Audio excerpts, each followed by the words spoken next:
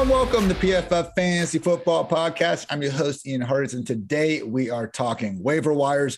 That time of the week, gotta love it. Football season, gotta love it. Dwayne McFarland here, also gotta love it. Dwayne, how's it going, my friend? Man, doing good. It seems like every week we've got a new batch of running backs to talk about. Maybe like the zero RB thing really does work.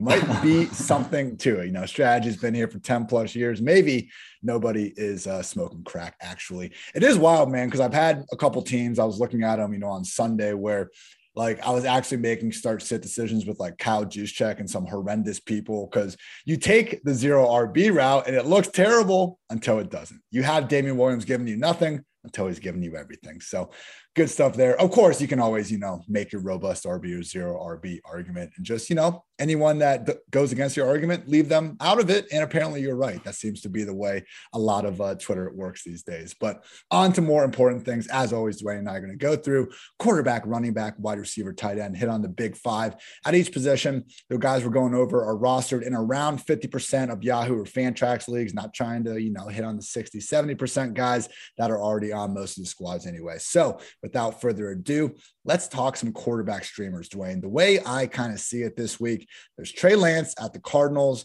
49ers have a bye after this, so I don't even know if Trey Lance is necessarily in the best spot. We'll get to him in a little bit more in a minute. But I just want Trey Lance on my team for the rest of the year. So if he's available in your league, I am making him the preferred number one overall option. After that, it gets a little bit interesting. We got Sam Darnold versus the Eagles, Daniel Jones at the Cowboys, Taylor Heineke versus Saints, and also Trevor Lawrence versus the Titans. So if you need to stream a QB this week, like you're in a pretty good situation because we got a lot of these guys with, you know, lower level dual threat Konami code upside, and they're all in pretty good matchups. So Dwayne, we'll go through each of these guys, but at first glance, ranking them, Lance, Darnold, Jones, Heineke, Lawrence, are you generally on the same page there? Yeah, pretty much. I would put Darnold at the top just because, I mean, look, we've seen what can happen with a quarterback like what we've seen with Fields, right? And we don't really know for sure. And Lance definitely has accuracy problems. Like it's very apparent. So he's going to have some big plays, but I feel like Darnold, knowing what we've seen with the rushing floor that he also gives you, that we didn't expect. Plus, he's probably a better passer at this point in his career. I like his weapons. They're willing to pass the ball more. I would probably put Darnold first in that group, then Lance, then Jones, then Lawrence, then Heineke. Rest of season, you want Darnold over Lance. Like that's what I'm trying to get at here. Oh, I'm sorry. I thought you meant as a streamer this week. Okay, so it goes both ways. You know what? Yes. Rest of the season, I want Darnold over Trey Lance. I mean, that's where it's interesting. Yeah. Yeah, I mean, it's. I agree that it's tougher to make that call there, but Lance may not even be the starter in 2 weeks. I mean, so it's like if I have to pick today, I know Darnold's for sure the starter, and he's played really well in 4 games. Lance, we've seen one half, and while very promising, 20 points and a half of football shows you what you could get from Trey Lance, right? You could be getting Lamar Jackson, you could be getting something like that. So totally understand the upside, but I mean, unless we at this point, like I have Darnold inside my top 12 rest of the season. So, I mean, yeah, it's hard for me to justify Lance when I don't know for sure that he'll even be the starting quarterback in 2 weeks from now. It's a fair point. And with Darnold's up, not only this week, again, he gets the Eagles, but after this, he gets the Vikings, the Giants, and then the Falcons through week 8. The schedule is not getting lighter. I'm not sure who Darnold and the Panthers paid off in this offseason, but it is going well for them. Okay. So Darnold, we want to have as a number one streamer. This is where we've gotten. NFL rushing touchdown king Sam Darnold has ripped off QB 16, QB 14, QB 7, and pre-Monday Night Football overall QB 1 finishes. Yeah, Dwayne, I guess we have to do this. So I was trying to rank all the guys, you know, and last time I did this exercise, it went horribly wrong with Justin Fields, but we're moving on, trying to learn from that. And with Lance going to Arizona, just like Fields was going to Cleveland, you can see how this could technically implode in his, first start and debut. And we really don't know what's going on with Jimmy G.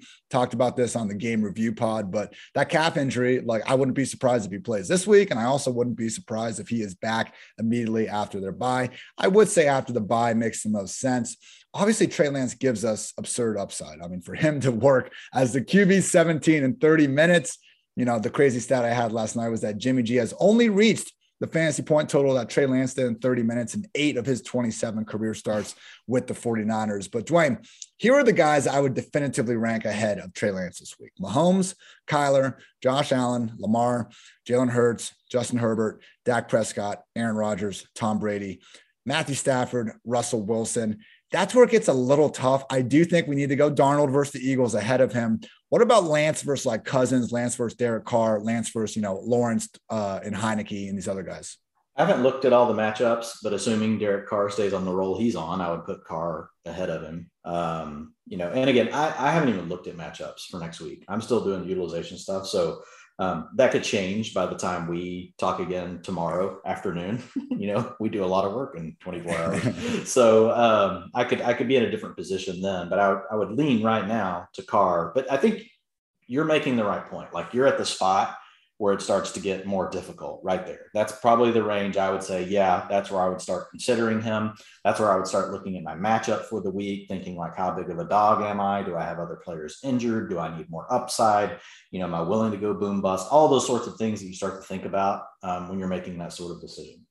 Yeah, it's got QB 13 to QB 15, 16 range. As tempting and as sexy as it would be to say, Trey Lance, QB 1, top 12, this is the week. I can't in good-hearted spirits, Dwayne, get Lance in the top 12. Maybe in the future, but again, road spot against a Cardinals defense that after what they did to the Rams, we got to give them more credit, and the Titans too, man. Like, okay, the Vikings had some success downfield because they have some great receivers to throw to.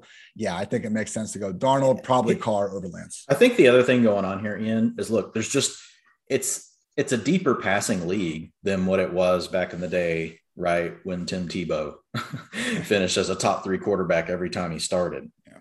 The same thing that made Tebow good enough to play back then still makes these quarterbacks good enough that even if they stink in the passing game, they can show up and do something for you as long as they do run. Unlike Justin Fields yesterday, he actually threw the ball better, but they didn't design any running plays for him. So I think a lot of it comes back to like, that's 8-9 years ago, right? I mean, there's so many quarterbacks now that, just throw for more yardage. They throw for more touchdowns. Offenses are more wide open. So whenever you have a quarterback like this as your starter, and if your offense regresses because of it, there is some sort of impact right there to the fantasy, as far as a fantasy finish goes, despite the rushing floor. But I think you're hitting the right spot. He's going to be right there on the verge of like QB 12. I could very easily see it being something by the end of the week where like, yep, get him in your top 12. He needs to be 11. He needs to be 12. But where I sit today, I think you've drawn the perfect line for where it should start to become a decision. You need a QB streamer this week, Sam Darnold, but try to find a spot for Trey Lance if you can handle it, people. The upside. I want Darnold on my roster the rest of the season. That's what I'm saying. I get it. I agree. We need to go Darnold number 1. But if you are in a situation where quarterback's in need, I still think Trey Lance deserves to be on all these rosters as well. Now, the other crop of guys, Dwayne. Now, someone's in a league. There's no Darnold. There's no Trey Lance. I think the big 3 streamers otherwise are Trevor Lawrence versus the Titans. Cool stat from Andrew Erickson, who you guys can hear on this podcast multiple times a week, where Trevor Lawrence read option 5 times in week 4, just 3 times in weeks 1 through 3 combined. He hasn't gotten over 225 passing yards or multiple scores through the air the last 3 weeks, but he is in a smash spot against the Titans. We also have Taylor Heineke versus Saints. Low-key has ripped off QB 13, QB 9, and QB 5 finishes. Honestly, I'm a little down on Heineke after rewatching that game. It was a little fluky. Like, okay, I don't think J.D. McKissic is going to take a irresponsible throwback pass across the field, 40 yards to the house every week. And that second touchdown of Terry McLaurin was like just a complete prayer that Terry caught because he's a baller and he won Dwayne's, Hamsters PFF Award of the Week thing that we named last night. After technically a guinea pig, but my daughter was like, guinea pig. I was like, oh, yeah, it is a big difference. But anyway. After far too many Miller Lights, that was the rabbit hole we got down during that podcast. And then there's also Daniel Jones against the Cowboys, PFF's second highest graded passer this year, QB 12, QB 4, QB 24, and QB 7 finishes this year. So, Dwayne, out of those guys, I think I would go Jones and then Heineke and then Lawrence, just because I just don't really want to trust this Jaguars offense that much. Would you agree with that ranking? I'm Jones, Lawrence, then Heineke, but I mean, it's close. I just, the design rushing attempts are what we thought we would have with Trevor Lawrence when the season started. And so to see that data point show up, and it's coming through in the read option game, that's what we want to see. So if he can all of a sudden be getting 30 to 40 yards rushing every week, that's basically what you're getting from Daniel Jones, which is why I rank him, first, then Lawrence, then Heineke. When it comes down to guys that are all pretty similar as far as, where I think they're going to be from a passing standpoint, I'm just taking the one that I think gives me the higher rushing floor. To recap, everyone, number 1, Sam Darnold, go get him. Number 2, Trey Lance. Number 3, Daniel Jones. And 4 or 5, we can kind of call it a draw between Heineke and Lawrence. Any fab notes on these guys, Dwayne? I know usually with quarterback, you don't really have to blow the bank on it. I would, I guess, caution because of all these guys. And as you pointed out, because we have guys like Derek Carr and others just putting up big time passing numbers, doesn't really seem wise to blow a huge percentage of your fab on really any of these quarterbacks because there's a lot of streamers available right now. Yeah.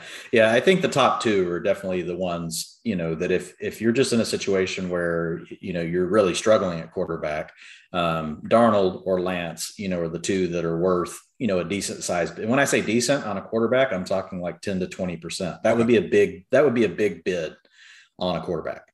But for the other guys, yeah, they're absolute minimum bids. They're 1, 2, 3%, whatever you think you need. And honestly, Ian, like they're so close, you might go 3% on Jones, 2% on Lawrence, 1% on Heineke, depending on the order you have them in. You're just wanting to get one of them, and I think you'll be fine. But I do believe that Darnold and Lance carry rest of the season upside, and Jones carries some of that too. Like we got to give him some credit.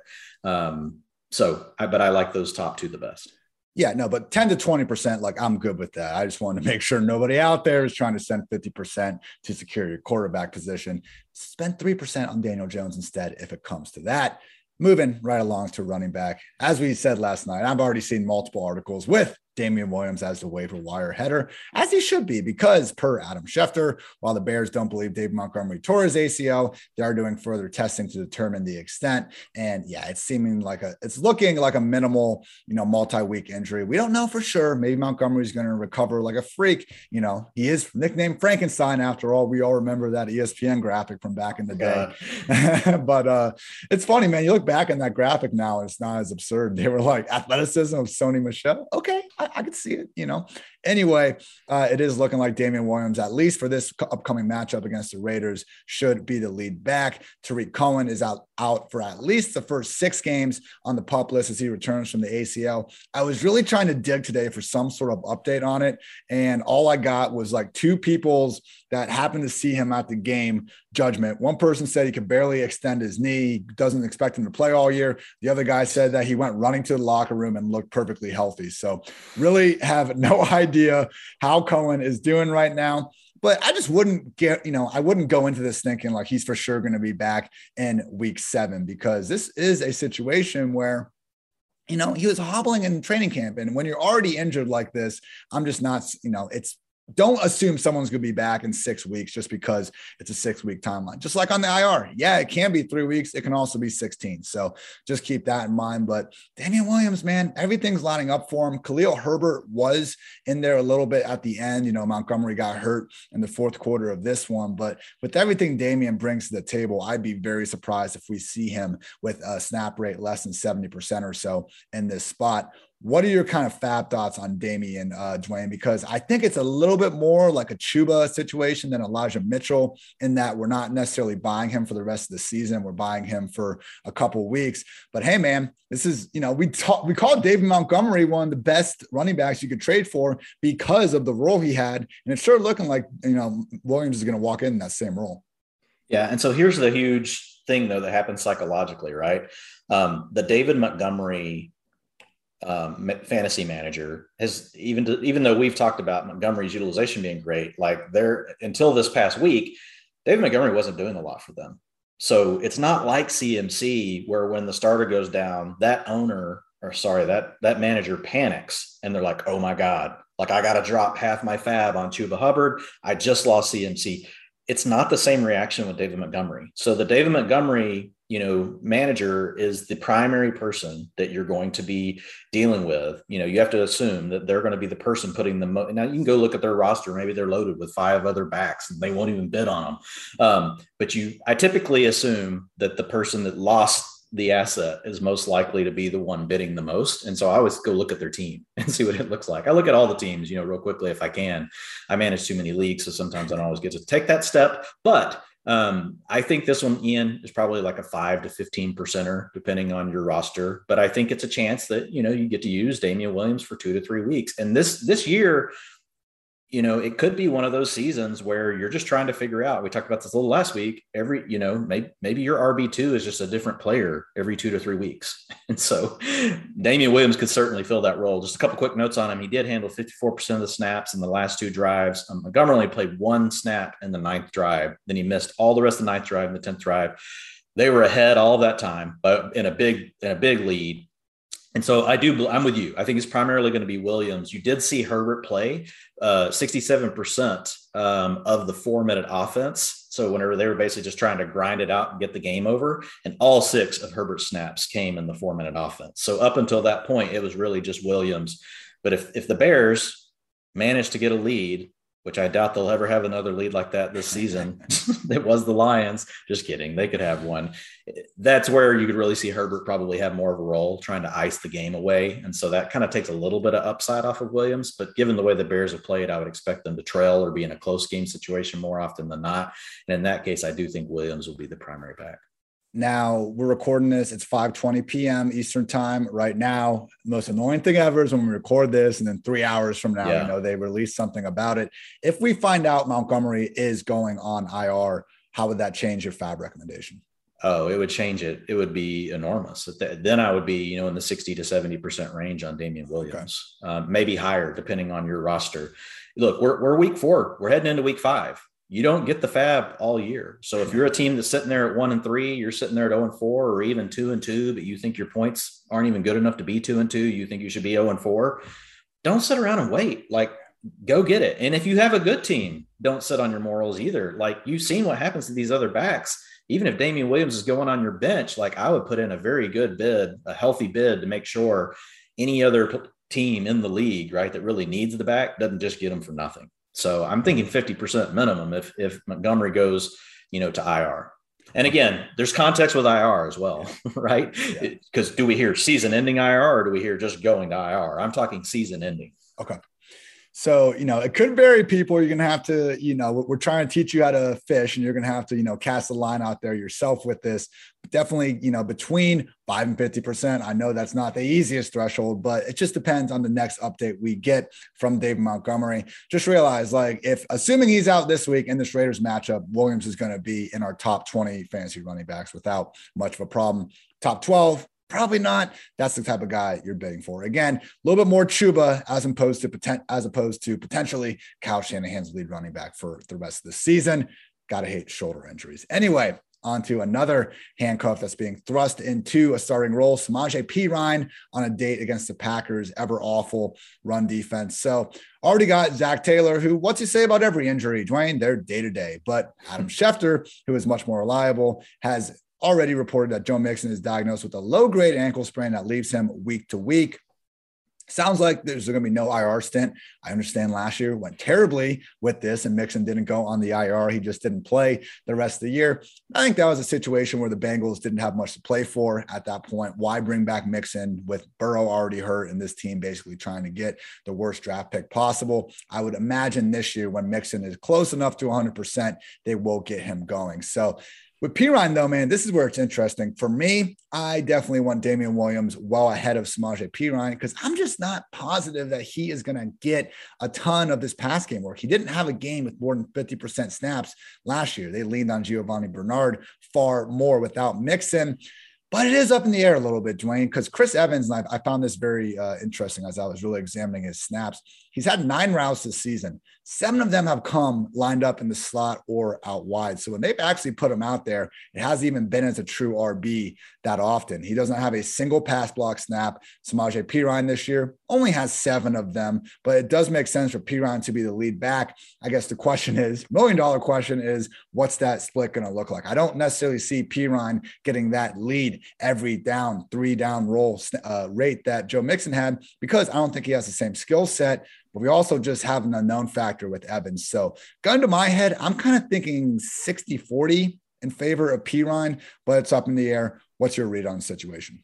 Yeah, I think it's 60-40, maybe 70-30 early on. But, with Evans having an opportunity to carve out more work. I mean, we've talked about it before. Once you're, as a young player, at playing at the running back position, like the sooner your coaching staff trusts you on the passing down work, like the more quickly, like you could truly expand to every down status. Gaining those passing downs is really the hardest, hurdle to overcome, because they don't want the quarterback to get killed, right? The quarterback's the most important asset on the team. And so running backs, while you could be the best from a skill set, you just have to be able to meet certain minimum requirements. So it's good news that they're already using Evans in that way, even though, to your point, like he's really mostly running routes, but they do like him in that spot from a specialty perspective. So yeah, I think 60-40, 70-30 is about right as far as a workload split this first week. If Mixon were to miss multiple weeks, I think we could see Evans eat into that a little more.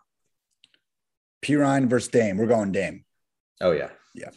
Yeah, and just the nature of the injury overall. Now, we don't have all the information, but the injury overall, based on what we know so far, seems a little more serious, right, for Montgomery, even though neither one is believed to be season ending right now. So there's really 2 factors. What you just talked about with the perceived workload that we talked through, probably favoring Williams a little more, but then also the injury to Montgomery potentially being a little more serious than what we're thinking Mixon's is.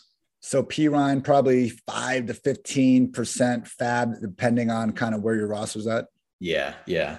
If you're just trying to use him for a week or two, that's the way I think about it in terms of how many weeks as a starter do I think I get out of the player? And then I look at my roster, but that's kind of my starting point. So if I know, we've already played 4 games, you've got probably 8 to 9 games, depending on your league, left in your regular season.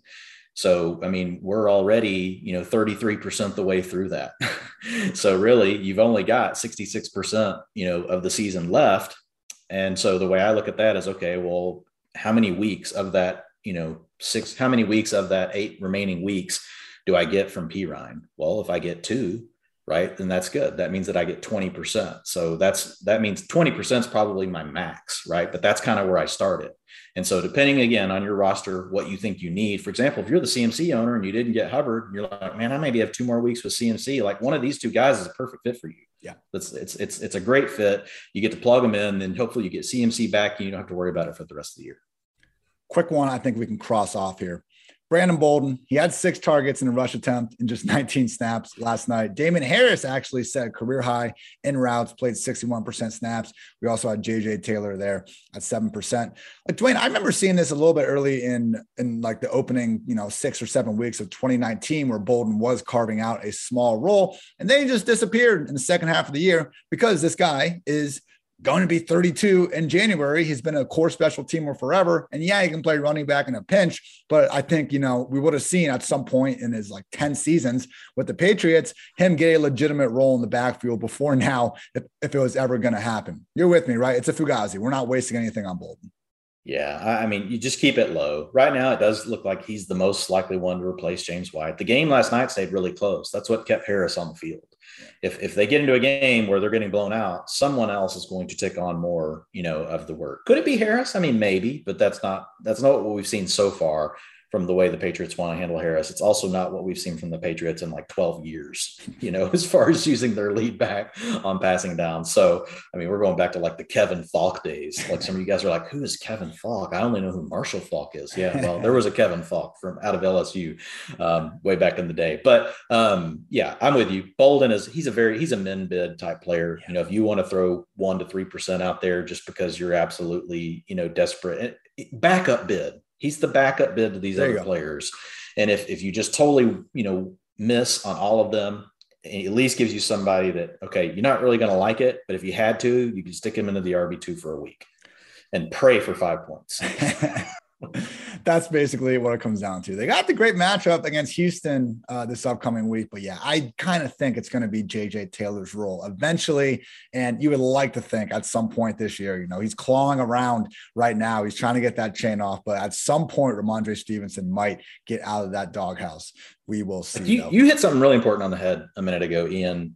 You talked about, with Williams, you're like, look, people, he's going to be ranked in our top 20 running backs, most likely. So the way I look at that as a fantasy manager, think, how would I feel about starting this player next week? Yeah. Like that's your starting point when you're talking about these players that we know are not going to be the long-term answer. Right.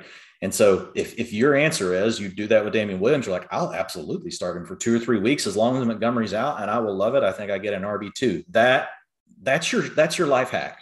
And thinking about how you should approach the bid, right? And then you just look at the rest of your league. So same thing with Brandon Bolden. You're like, God, I'd feel terrible if I had to put him in my lineup. Okay, well then make sure you got your percentage on him lower, right? He should just absolutely just be a backup option from a fab allocation standpoint, 1% to 2%, because you don't really want him in your lineup. If you had to, you would, but you don't feel good about it. So just that's one easy way to think about it as you're working through these things.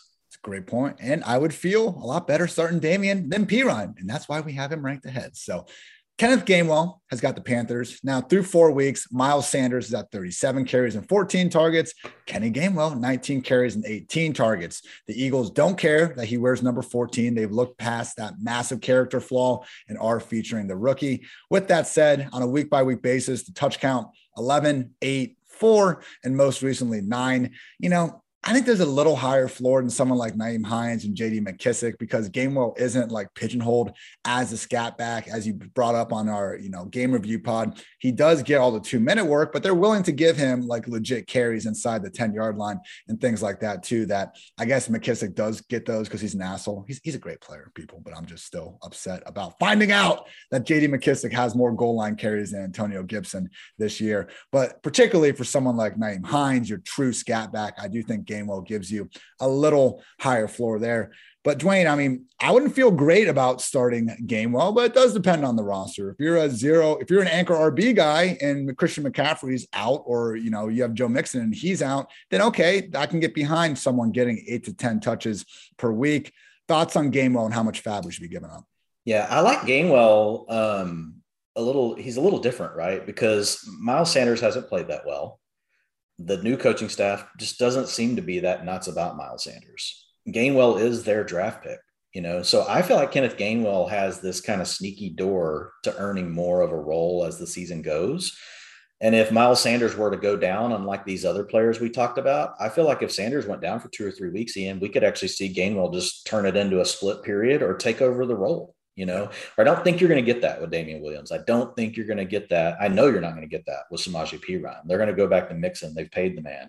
So I like this situation from a long view perspective. And so if you can sneak in there and get him, for say 5%, 10%, of your fab, and you can use him here or there as a flex play, look, folks, really what he is, he's Tony Pollard. He's borderline. From a utilization standpoint, everybody's going to hate this, but he's borderline Cordarrelle Patterson. Like he's barely below the marks Cordarrelle Patterson is at from a utilization. Now, look, Cordarrelle Patterson shouldn't be the RB2 overall. His utilization is way too low. So don't take what I'm saying wrong. But the point being, he does have the ability to sneak in. You saw it last week. He's RB6. He has the ability to pop up into the top, 12 RBs, give you a top 24 performance. A lot of times it's going to be an RB4 performance.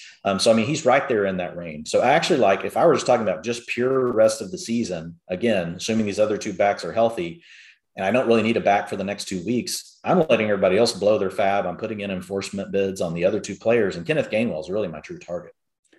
He's their guy. They drafted him. I know he was a lower round pick, but a lot of people were surprised he kind of fell that far to begin with. And I guess the big issue in the preseason, the reason why I wasn't fading Gainwell, I think I got a couple darts on him at the end of some best ball drafts, but the reason we weren't overly hyped was because they had Kerryon Johnson and Jordan Howard and Austin Scott and a lot of guys that make no difference now. Boston Scott is a special teams only player. You bring up his player page and you realize he doesn't have a single carry this year, only has 2 targets in a week 3 blowout loss to the Cowboys and complete mop-up duties. So Kenneth Gainwell, if we were to go down, and maybe we should do this, but if we ranked all the handcuffs in the league one after another, he would be a hell of a lot higher, I think, than a lot of people envisioned going into the year. Last note, Latavius Murray, who's got the Colts this week. You know, Dwayne, Damien's number 1, but I think between Murray and Perine, it's awfully close. And I honestly lean Latavius because we might just have the Ravens starting running back here. I'm not for sure that it's going to stick because when have we been sure about this Ravens backfield all year? Sure looked like Tyson Williams was the best running back until he wasn't. Last week, we got Latavius with 62% snaps, Le'Veon Bell just 27%, Devontae Freeman only 8%. That was Le'Veon's first game, and Latavius didn't exactly kill it. He was fine, but I do wonder if they got Le'Veon loose, maybe this becomes even more of a nightmare moving forward.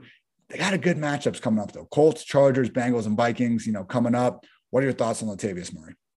Yeah, I'm with you. I like Murray. Like if I had to rank these all just rest of season, I think it's Murray, then Gainwell, then Damien Williams, then Samaje Perine. But I mean, we're obviously taking into account getting to start those other 2 players, for a couple of weeks. But yeah, with Murray, look, I'm with you. I'm a little leery. You get gun shy with backfields like this, but at the same time, like when you're dealing with fantasy football, and again, like we're talking about 12 and 13 week seasons, and we're already 4 weeks through, like you can't wait around for everything to be this perfect trend. Sometimes you just have to get ballsy and you just have to say, you know what? This is a team that likes to run the ball plenty. I'm going to put my stake down. I know it's not going to be a 25 carry per game type of thing, but if I can get 15 touches out of Latavius Murray per week in a good offense, maybe I get a touchdown every other week, I'm going to take it. I think that's the way you have to approach it. And so when you look at him, it's not just a 1 week thing. It's a trend, right? His rushing attempts have gone from 21% to 41% to 62% over the last 3 weeks. His routes have gone from 18% to 24% to 37%. He's not getting any targets. 0% targets, 0% targets per route run. He doesn't see anything in the passing game, but short down and distance, which is what you care about quite a bit with the Ravens because they don't throw the ball to the backs anyway. So the more important role is short down and distance. He owns 71%, and that went to 100% in week 3 and 100% in week 4. Remember, short down and distance is second, third, or fourth down and 1 to 2 yards to go. Most often that also translates into attempts inside the 5-yard line, which is where you score your touchdowns from. Long down and distance, not really that involved. That's where Le'Veon Bell took over last weekend. 62% of the long down and distance snaps went to Lev Bell. 75% of the 2-minute offense snaps went to Lev Bell. But Bell only had 28% of the snaps overall. From a rushing percentage, only 14% of the carries, only a route 20% of the time. So it really feels like it's Murray kind of in more the Gus Edwards role. And then it's Le'Veon Bell just basically taking up the passing snaps that were left behind by Dobbins, because Dobbins was really the back, that would get that work last year. And then Freeman's just kind of mixing in. And we'll have to see, what happens with Tyson Williams. But for now, inactive, so there's nothing we can do with him. He's probably just a drop. So Latavius, 15-20% fab? That sound about right? Yeah, I think so. I mean, again, it does depend on your roster, but I mean, we're getting kind of far in, and you can't just always wait for the perfect setup. So he's the one out of everybody we've talked about that's going to, in my opinion, like if you had to say, look, I've got to pick one of these guys that I think can give me value the rest of the year, I think he's the one. If you had to pick from this group, you tell me, he's the one I would pick. The squad's looking great, people. Latavius and Gainwell, those are the guys you're going to want for the longer term. Of course, if you need to win this week, need to win next week, that's where we're going. Damien Williams and Samaje Perine a little bit more. Good breakdown from you, Dwayne. Good job by you. Now we got some wide receivers to go through. Kadarius Toney is at the Cowboys. He looked good, man. I think he's been kind of written off pretty fast because people haven't maybe liked his attitude, didn't like the draft pick, didn't like this or that. You get the ball in this guy's hands and he is making things happen, like leaving multiple defenders off their feet in the course of any given play. With that said, Sterling Shepard, Darius Slayton, not on IR, expecting to be back at some point. We do have a fairly, cozy stretch coming up. I would not say cozy stretch. Cowboys, Rams, Panthers, at the Chiefs, then the Raiders before their week 10 bye. So My thought on Tony, Dwayne, I don't think we're getting someone that's ever going to be cracking the wide receiver 3 ranks or anything like that. But that's the perspective Ben Chad. The guy's got the first round capital. He looks good on film. Daniel Jones, hey, man, he might be able to enable more than one fantasy relevant option, maybe even 2 or 3 if he keeps playing this well. General thoughts on Kadarius Toney? Yeah, I think it's just more about what's going to happen once we get Shepard back. What's going to happen when you get Darius Slayton back. Obviously, like the role he was really playing yesterday, he was really taking the looks that Shepard would get. And so I think Shepard obviously is going to be a starter when he comes back. So for Toney, he's really more of a stash. You might get to use him for a couple of weeks while Shepard is out. But it's like you said, we're probably not going to have him inside. I know I'm not going to have him inside the top 36 wide receivers this week. No. He might sneak into the back end of wide receiver 4, top end wide receiver 5 territory, in our ranks over at PFF. But I just don't see a way that I'm really going to utilize Kadarius Toney unless Sterling Shepard were to come back and like get himself re-injured and be out for the season. If that were the case, then yes, right. I would feel differently about it because there'd be a chance for him to continue to grow his role, build more rapport on the field with Daniel Jones, all those sort of things. Similar thoughts with Jamison Crowder, who has the Falcons this week. Hey, maybe he does crack kind of our top 48, top 45 receivers in this spot, but we do have Elijah Moore, who is set to clear the concussion protocol this week. Coming back, we're looking at Corey Davis on one outside spot, Elijah on the other. Crowder is the primary slot. We're going to get some annoying Keelan Cole, Denzel Mims, Braxton Berrios usage in between. I love the way Zach Wilson looked. I mean, after going back to that game, this dude made at least 4 absurd throws. Hey, he might be able to start giving us close to 300 yards in these garbage time games that the Jets are destined to play in more weeks than not. I just don't think Crowder is the guy for Wilson, man. Okay, he had a good game last week, but we're talking about a guy with a 6-yard average target depth. Then we got Zach Wilson, who seems like he's going to be, that old Michael Vick, like Powerade commercial or Gatorade where he throws the ball out of the stadium. Like that's Zach Wilson pretty much every single game. Like he wants to chuck that thing down the field. And I love it. I'm just not sure Crowder is that guy, pal. So Crowder, number 3 option on the Jets. Do we really want to go fishing here, Dwayne? Yeah, Crowder's a tricky one just because he's always been good, so when you have players that have always found a way, and every time Crowder's on the field, like this is what we get into, right? He gets injured, but we had this last year. We had stretches of weeks where Crowder was a usable fantasy asset. And here's the thing. They don't really have tight ends they can throw to. They do not throw the ball a lot to the backs. So it's okay to have a receiver that's doing this thing Crowder's doing in the offense while everybody else is working downfield. It would be different if they to sprinkle 20% of the targets to the backs, 15% of the targets to the tight end. Then it's kind of like, well, where does that leave Jamison Crowder? But really, like he's potentially going to fulfill all of that role. I mean, he was targeted on 27% of the passes yesterday, 32% targets per route run, finishes as the 14th overall PPR player, and everybody's going nuts over Laviska Shenault. Yet here's Jamison Crowder finishing 6 spots ahead of him. In the rankings where Shenault was 20th and Crowder was wide receiver 14. So I actually, look, I get it. It's the Jets offense, but they did have a very rough start. I wouldn't be surprised, Ian, if this is Corey Davis, Jamison Crowder the rest of the way, and then Elijah Moore just getting sprinkled in. We're going to have to see it. To your point, it could be every week who's going to be left out. It is probably going to be matchup dependent. But at the end of the day, I just know Crowder's a good player. And like every time I count him out, I'm like, damn it, Jamison Crowder, like quit doing this to me. So I've just kind of learned with Crowder that when he's playing, like he does something quarterbacks like. They're very drawn to him. I think it's just called he gets open. Yeah, I just don't want to spend much on a guy who is going to be behind at least Davis. And okay, maybe we can use him this week as a spot start, but I feel like Dwayne, we could just pick him up probably before week 8 if we want them, because they got to buy in week 6. Then they go to New England in week 7. And I know you're in the thick of utilization, so you haven't dove through all this, which is why I'm trying to enlighten you, my friend. But I just think compared to some of these other guys, we haven't touched on Darnell Mooney, Laviska Shenault, even AJ Green. Like Crowder, he's fine, but he's not someone people need to be going after, like actively. Yeah, I mean, I would go after him. I'm just not. You don't have to. Here's the beauty. You don't have to bid a lot because everybody thinks he sucks. He doesn't, but everybody thinks that. So he's a guy that you don't really have to put a lot on from a fab perspective. So yeah, I'm not saying go put 50% on Jamison Crowder, But I mean, if you need a receiver and you can get him for 2 to 5% of your fab, which is probably all it's going to take to get him, I mean, I'm down with that. Yeah, I mean, Braxton Berrios had 11 targets in week 2, and we didn't give a shit because it was Braxton Berrios. Like, they made Crowder take a freaking pay cut this offseason, man. Are we sure this isn't just like a 1-week thing against the freaking Falcons where we're like, he looks good? Yeah, I'm not going to say it's not a 1-week thing, but just knowing Crowder's track record, most likely it's not until he's hurt again. Like, and I'm not saying he's going to be a top 14, but I just think he's going to give you wide receiver 3, low end wide receiver 3. You can plug him in during your bye weeks, that kind of stuff. I think Crowder will give you that. Don't go blow your fab. You're making a lot of really good points, but again, like, just go back and look at him historically. Like, when he plays, like, Crowder's a good player. So I think at some point we just have to give him credit for that.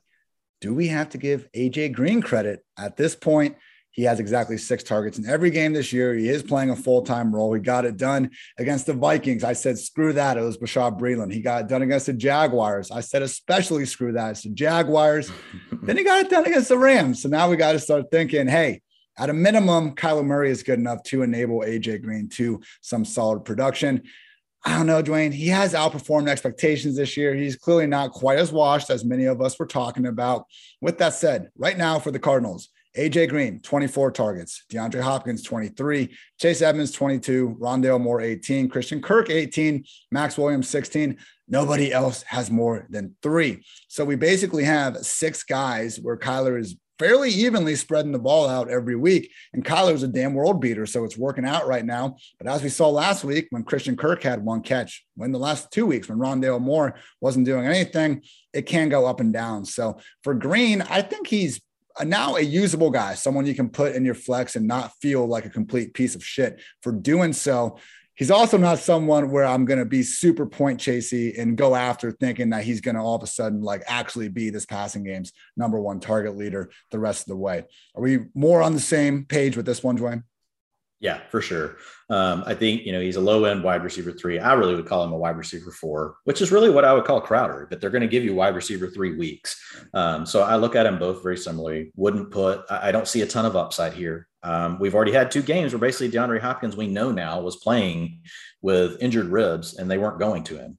And now he's getting healthier and healthier. I think that's only going to cut more into these other guys, opportunities at some point, because we know DeAndre Hopkins can still ball out. But yeah, AJ Green, think of him as a wide receiver 4. You can plug him in as a wide receiver 3 when you need him, but you're not going to be super excited about using him. This is really more of a deeper league type play.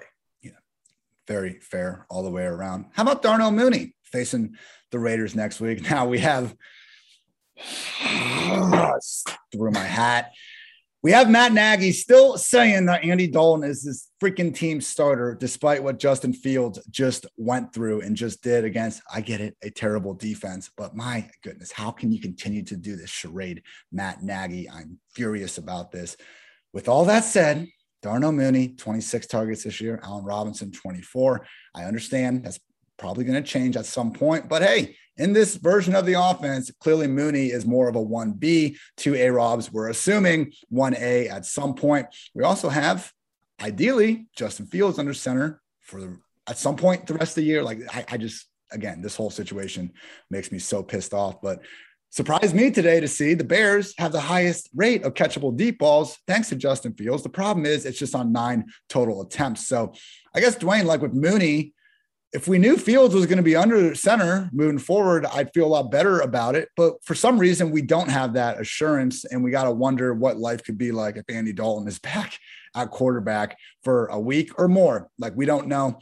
What are your thoughts on Mooney, who, by the way, we talked about this on the injury pod, different injury each of the past 3 weeks. Dude keeps playing through it. He's an absolute warrior. He's a great player, but do we trust like really anyone involved enough in this Bears passing game right now? Yeah, I think Mooney deserves to be on a roster in most formats, because at any point, like, if the Bears offense can turn a corner and get better, which we can't tell you that that's going to happen. Like, there's just no way. Like, it looks really bad. But if they can turn a corner, he is going to have value. I mean, he has 27% of the targets on the team for the season. Allen Robinson's at 24%. Like, he's leading the team right now in targets. And it's not because of one blow up game. It's every week. It's 36% targets, 22% targets, 38% targets. I mean, he's at 27 on the year. His targets per route run are really strong. His ADOT is better. He gets more of the air yards. He's trusted a fifth of the time on third and fourth down. 28% of his targets come on play action. There's just a lot of good things going on for Darnell Mooney outside of the overall atmosphere that he plays in, which is known as the Bears offense. So of all the players we've talked about so far, and no, that wasn't an apple. That was my chair. As far as all of the players that we've talked about so far for the receivers, Mooney would be at the top for me. Just because I do believe he carries the most upside of all the players we've discussed. Just needs the offense the offense just needs to be average too. It doesn't have to be great. It can be below average, and Darnell Mooney could be just fine. But right now the offense is stuck in not neutral. It's in reverse, right? It's terrible. Definitely agree. Out of the guys we have talked about, Mooney deserves to be going well ahead of them. A great guy to have on the squad. How are we feeling about Laviska Shenault, who figures to now be the cemented number 2 at worst, with DJ Chark on IR with that ankle? But we do have Tavon Austin playing as many snaps as as Laviska last Thursday night. And we have an offense that just, let's face it, aside from a really good throw here and there from Trevor Lawrence and James Robinson doing his thing, has looked fairly awful. So Dwayne, Laviska is like probably the highest owned guy out of everyone we've talked about. I think he's around 58, 59%, but I did see him in a bunch of waiver articles around the industry, people really trying to hype him up. So if you're in a league and you got Viska sitting there on the waiver wire, how actively are you pursuing him? Yeah, he should be the top out of all the players now that we've talked about. It would be, I would have him number 1, then I would have Darnell Mooney number 2. I would have Crowder, AJ Green right there together, number 3. And then I would have Tony more as just a stash play, because I feel like he gets pushed aside once the other players come back. So that would be the order I would use. So remember, there's 2 components to the target equation. Actually, there's probably like a million components, but the only 2 to keep it simple. Routes, which did not change for Laviska Shenault last week. Once DJ Chark went down, like you said, Tavon Austin came on and played that role outside. So don't expect Laviska Shenault to play more outside, to play more vertical, all that kind of stuff. Probably not going to happen. He may operate a little bit more downfield, but he's still going to do it from the slot. That's where they like him. But his routes last week were only 76% of the pass plays. The week before was 79%. The week before that was 83%. So, I mean, these things are weird sometimes, right? You have the week where Chark is hurt immediately, and he has the lowest, route rate he's had in 3 weeks. These things happen. But the other component to targets outside of the routes and being on the fields is targets per route run.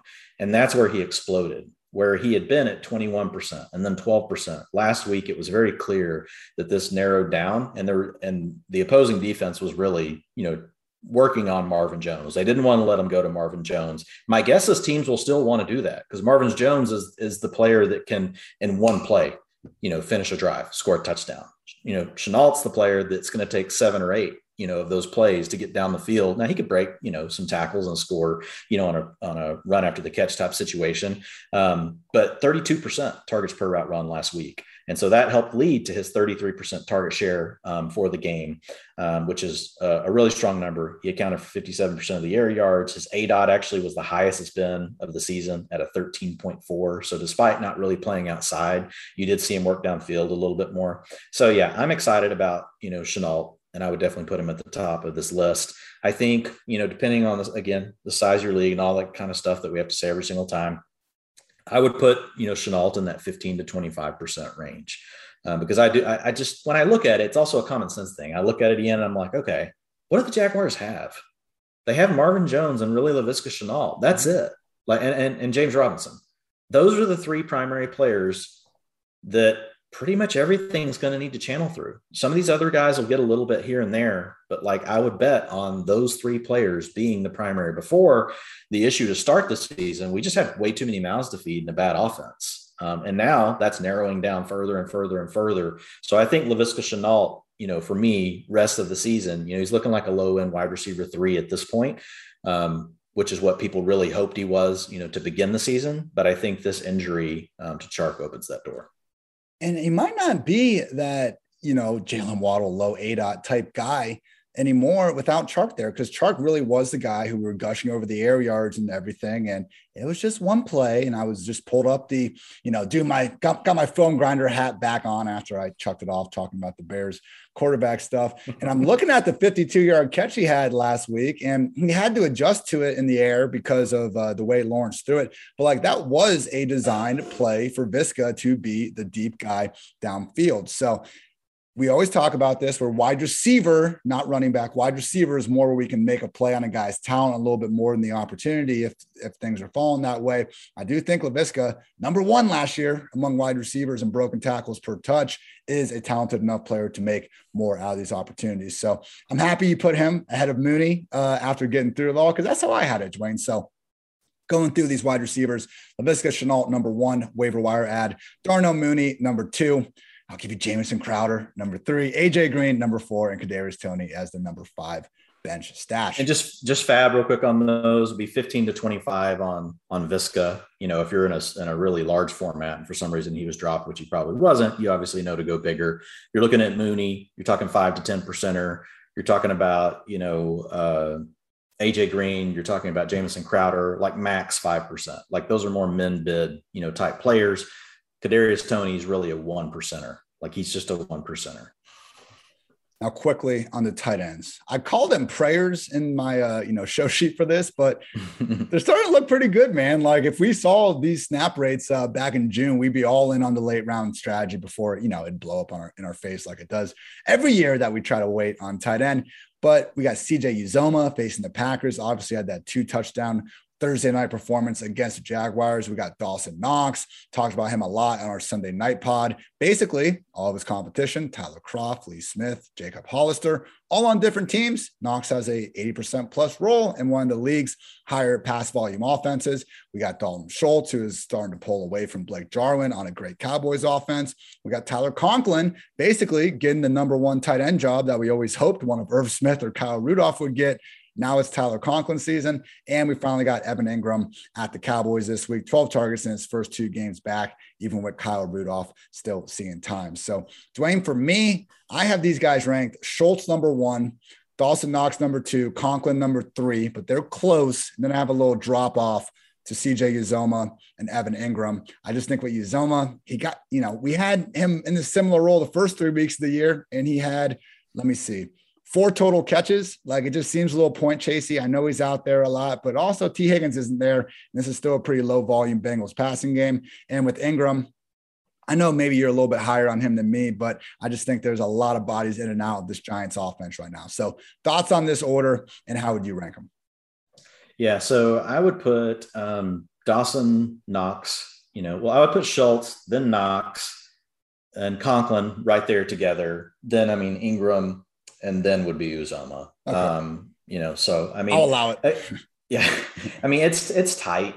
It's tight. Like, I could easily flip, some of those players around, but I would say that group of Schultz, I put Schultz at the top, but I think Knox, Conklin, it's pretty tight. Ingram's almost right there with them. I think Uzomah's below them, because once you have T. Higgins back, at the end of that game, everybody on the Bengals offense was banged up.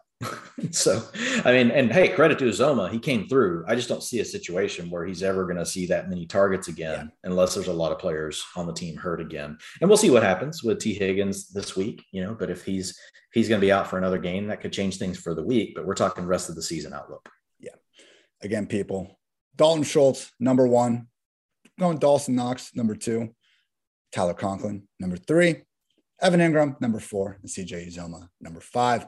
And I just hope you all know NFL Week 4 is in the books, which means PFF has data and grades for every single player who logged a snap last week. What can you get with the PFF sub? Well, all of PFF's locked article content, PFF's NFL and college football betting dashboards, our player prop tool, which shows plus minus value for every NFL prop, and so much more. So please check out the highest graded players from Week 4 and look to find early value on spread picks and player props for Week 5 with a PFF sub.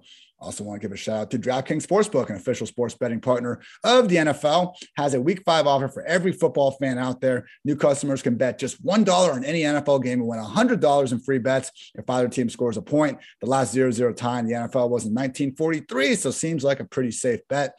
Download the DraftKings Sportsbook app now and use promo code PFF. Throw down $1 on any NFL game and win $100 in free bets if either team scores a point. That's promo code PFF this week at DraftKings Sportsbook, an official sports betting partner of the NFL. You must be 21 or older. New Jersey, Indiana, or Pennsylvania only. New customers only. Minimum $5 deposit and $1 wager required. One per customer. Restrictions apply. See DraftKings.com/sportsbook for details. Gambling problem, call 1-800-GAMBLER. Also want to note the PFF Fantasy Football Podcast is sponsored by Western and Southern Financial Group. While you focus on your roster moves, Western and Southern helps advance your money moves, buying your first home, planning to start a family, trying to buy like 6 wiener dogs eventually like I am, wondering how to make your money grow. Western and Southern's playbook of life insurance, investment, and retirement solutions helps you rest assured on game day. Team up to identify your needs and address your goals with a game plan built just for you. Get started at westernsouthern.com/PFF. And also, it's football season, baby. You know what that means? It means we're looking for 2 here with the sponsors of today's show. Manscaped. Listening through hairs has never been easier, and it's time you join the 2 million men worldwide who trust Manscaped by using code PFF on manscaped.com for 20% off plus free shipping. It's 3 and out the window with all other trimmers. Now go tame that Wildcat offense. Again, get 20% off and free shipping with the code PFF on manscaped.com. That's 20% off with free shipping at manscaped.com and use code PFF. Stiff arm your pubes out of the playoffs this year with Manscaped. Dwayne, utilization report is up Tuesday morning, afternoon, depending on how the grind goes. You're a busy man. What else you got on tap for this week? We'll have the tiers and rankings. They'll come out on Friday. Then on Thursday, I'll do my smashes and fades. Then on Friday, it'll come out either late Friday or early Saturday. I'm using the utilization report to go back and really look at potential prop bets. So last week found, few tight ends that I really like the under on, a couple of running backs. So that's something that I'm working on as well. You can tell someone actually knows what they're talking about with prop bets if they're talking about betting the unders and not, wasting our money on the overs. Because, hey, what's more fun to bet on? Absolutely the overs. Why does the public always lose money? Because betting overs is a little bit more fun. It's just like Twitter. If you say anything positive about a player, you're going to get 500 likes. If you say anything mildly to do with reality, cut that, only 20% of that. So but hey, that's okay. I like the idea of wanting to look at it, positively. Unfortunately, I'm just so much of a realist. It's tough. Some people would say I'm pessimistic. I just say I'm realistic. I love it. As always, find Dwayne on Twitter at Dwayne McFarland, because context fucking matters. People, you can catch my weekly QB article. We've changed the name a little bit. Now it's fantasy football projecting week 5 performers. Got to get that SEO looking right in there. But basically, I go through every single quarterback, do a little superlative, most likely to do X in the following week. And yeah, I think if you check it out, you'll find at least 1 or 2 cool facts about each and every quarterback out there. And at least last week, it was free. So, hey, why not? Help a brother out. Can't hurt. For Dwayne McFarland, I'm Ian Hartitz. This has been the PFF Fantasy Football Podcast. And until next time, take care, everybody.